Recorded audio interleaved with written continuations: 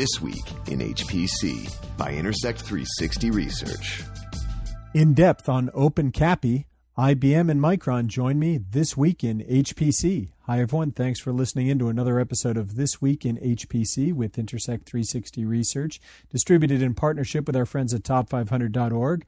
I'm Addison Snell, and instead of my regular podcast partner, Michael Feldman, on this special sponsored podcast of This Week in HPC, I'm joined by Brad McCready, who's the Vice President and IBM Fellow leading IBM Power Development.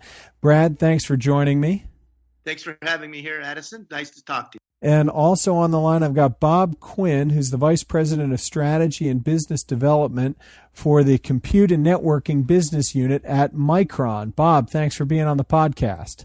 Happy to be here, Addison. Thank you. Well, the big thing we wanted to do today, gentlemen, last week on This Week in HPC, Michael and I were talking about the big news with OpenCAPI in a couple of different dimensions. First of all, just in its role as a high-performance bus for high-performance systems or applications. In the press release, you noted that it's capable of 25 gigabits per second data rate. We commented in the podcast about the types of applications that would be good for. You've also got a 16 gigabit per second data transfer rate, which makes it good for compute-intensive or data-intensive applications. And we wanted to go a little more in depth on not only the performance, but the whole OpenCAPI consortium that goes along with that as we attempt through OpenCAPI to make this a broader standard for some of these emerging application areas. So I appreciate you both joining me. And Brad, maybe you can start by just giving us a little bit of context about what's the initiative behind moving where you've been with CAPI so far into this OpenCAPI standard. Surely, Addison, and thank you. If you look at what we're doing with OpenCAPI, it's a reflection of what we think the needs are for IT and infrastructure in the market right now. If you look at what is happening, we have all kinds of new acceleration getting a very strong foothold and well beyond just the HPC markets, but in many markets, analytics, AI, GPUs are becoming very relevant, and they're very, very high performance devices, as well as Bob is going to talk about, we got advanced memories coming with storage class memories that have, nanoseconds and hundreds of nanoseconds of access time. And of course, networking is just, rocketing in the data rates that they're performing at. And all of those now are requiring something above and beyond just our current PCI buses that, if I were to characterize, were all invented when they were designed to talk to 7 millisecond access time spinning disks. And so those needs drive for a fresh look at a bus architecture and a system architecture to provide performance, bandwidth, and low latency that is needed to support these advanced high-performance devices. And that's what the OpenCAPI is trying to address. Go ahead. Yeah, you picked up on a couple of the trends that we've been talking about at Intersect 360 Research. You're talking about these high-performance processing components coming into the market, as well as a proliferation of high-performance memory components. And I wanted to transition to Bob, because, Bob, from Micron, this is exactly the part of the market you're in. I mean, how do you see OpenCAPI playing vis-a-vis the types of high-performance components you're contributing to systems? Well, we see OpenCAPI as arriving at exactly the right time for the arrival of what we call these emerging memories. It's a very exciting time in the memory space, really a magical time, in that the memories that we've been talking about now for many, many years, and we classified them as emerging memories, they, of course, have been arriving for the last 10 or 15 years, but they are actually arriving now, pretty much as we speak. And these memories absolutely include storage class memories, really highlighted by extremely large capacities and relatively low latencies. So they reflect the ability now to bring large data sets extremely close to processors. And of course, once we have that capability in these storage class memories, then we need to be able to connect them. And these connectivity through OpenCAPI does lend itself in a very nice way to creating extremely large capacity storage systems. Not in the gigabytes, but now we're moving into the terabytes and the tens and the hundreds, and eventually, towards the end of this decade, which isn't that far away, I certainly see a clear view to having a half petabyte and petabyte class storage memory in a rack or in a 19-inch rack available to many servers. So with these class of memories, not only will you want to do things like potentially putting them on some form of DDR memory bus, but the capacity there is certainly going to be limited, and the ability to manage that memory and certainly potentially present itself as a very nice user space is really enabled by OpenCAPI, and certainly also by some of these other standards. But clearly OpenCAPI, as IBM have designed it, have created, and have envisaged it, is just ideal for this. Well, one thing that we've noticed repeatedly in our studies is that end users are finding a need for higher performance connectivity, either as an interprocessor connectivity or connectivity to memory, connectivity to data. And we have seen other kinds of standards filling different parts of these roles, whether it's something like an NVLink for GPUs specifically, or other more general things like Gen Z or the CCIX or C6. And Brad, have you given any thought or been able to talk about where OpenCAPI fits in context with some of these other standards? Yeah. As you point out, and we're discussing here, there's a great new need, and there's going to be several things that are going to be required to fill this new need. Maybe a short and concise, review of the various approaches to filling the new needs and requirements of IT. C6 is building off of existing standards. And trying to take those and bridge them to fill the new needs.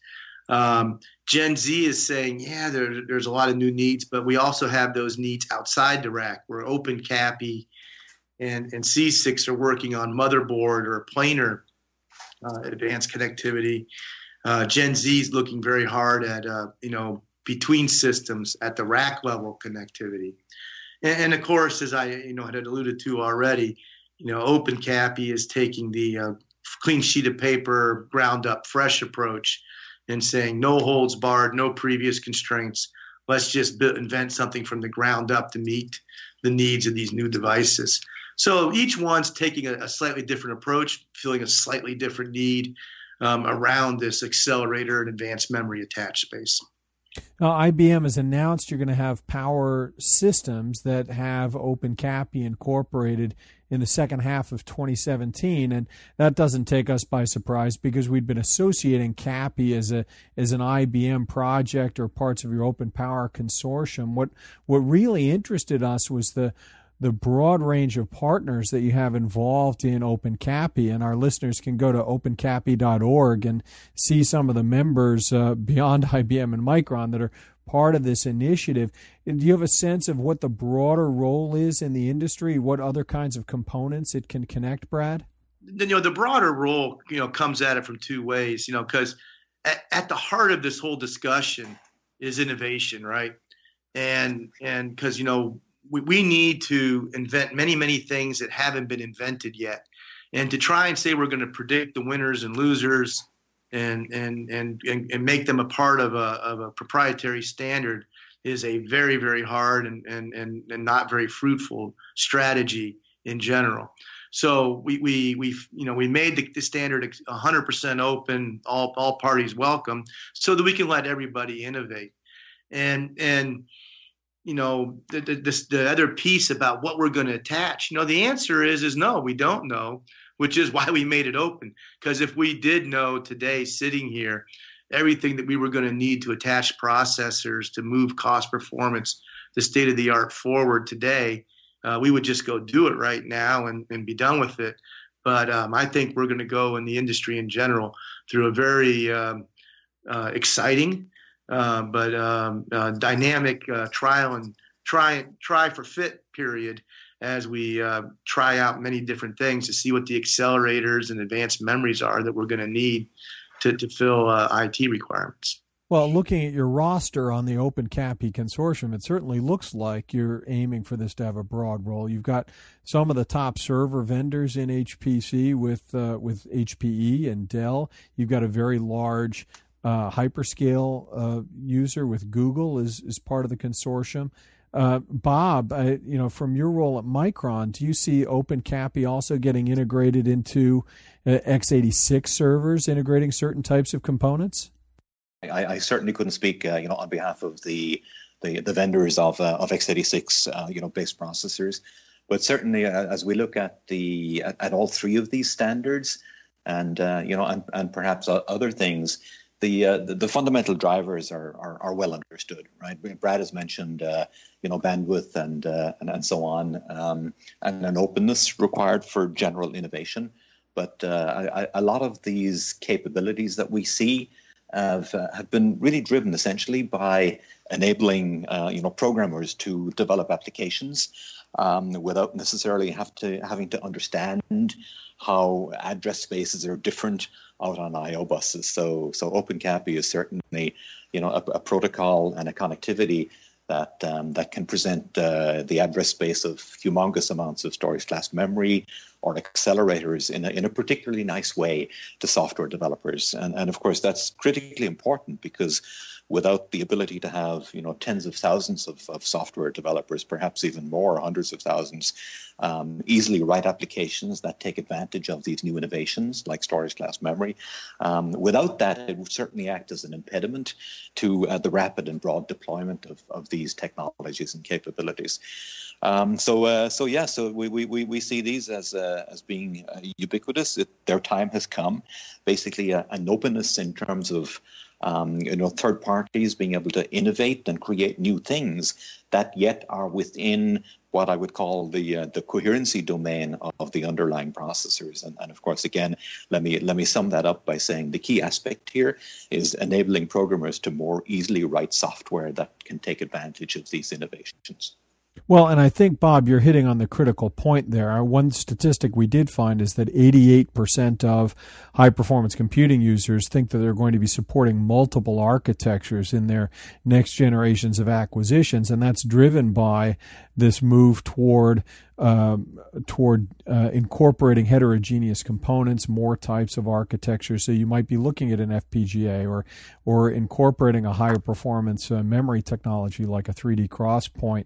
And people are looking at all of these different options as they roll their high performance systems forward. I think another driver of that is that we're finding performance and scalability becoming increasingly important outside of the traditional HPC roles as we look at things like hyperscale, big data and analytics, machine learning. Brad, you're kind of touching all of these areas at IBM. Is that affecting the need for OpenCAPI, and do you see this as a broader role than traditional HPC? No, yeah, as we started there, Addison, and I think HPC certainly blazed the trail and kind of showed the path of the capability and the ability to leverage acceleration. But I think the realities of OpenCAPI being invented, the realities of all of the various and broad set of accelerators we're seeing out in the industry are a result of these many, many more workloads are picking up acceleration. Like I said, you can't underestimate the impact that machine learning, deep learning, leveraging GPUs has had on the industry and had on the rate and pace of adoption and of GPUs and many other workloads. So I think we're going to see in the very near future, we're going to see a accelerated architecture, a system architecture with accelerator buses in it, and with accelerator deployment slots, cards, or sockets of some sort. I think that's going to be a standard offering in the very near future, and that may become the standardized platform upon which software is even developed and deployed. So, we're definitely within IBM and in the industry seeing a rapid shift towards the exploitation and acceleration of many workloads beyond HPC. I've been speaking with Bob Quinn, the Vice President of Strategy and Business Development for the Compute and Networking Business Unit at Micron, as well as Brad McCready, Vice President and IBM Fellow, leading IBM Power Development at IBM. Hey, guys, thanks very much for joining us, giving our listeners a little more detail on OpenCAPI. Thank you, Addison. Thanks, Addison. You're welcome. Anyone looking for a little more on OpenCAPI can find it on the web at opencapi.org. Thanks for tuning in. You've been listening to This Week in HPC. You've been listening to This Week in HPC, brought to you by Intersect 360 Research, actionable market intelligence for high-performance computing. For more information, visit intersect360.com.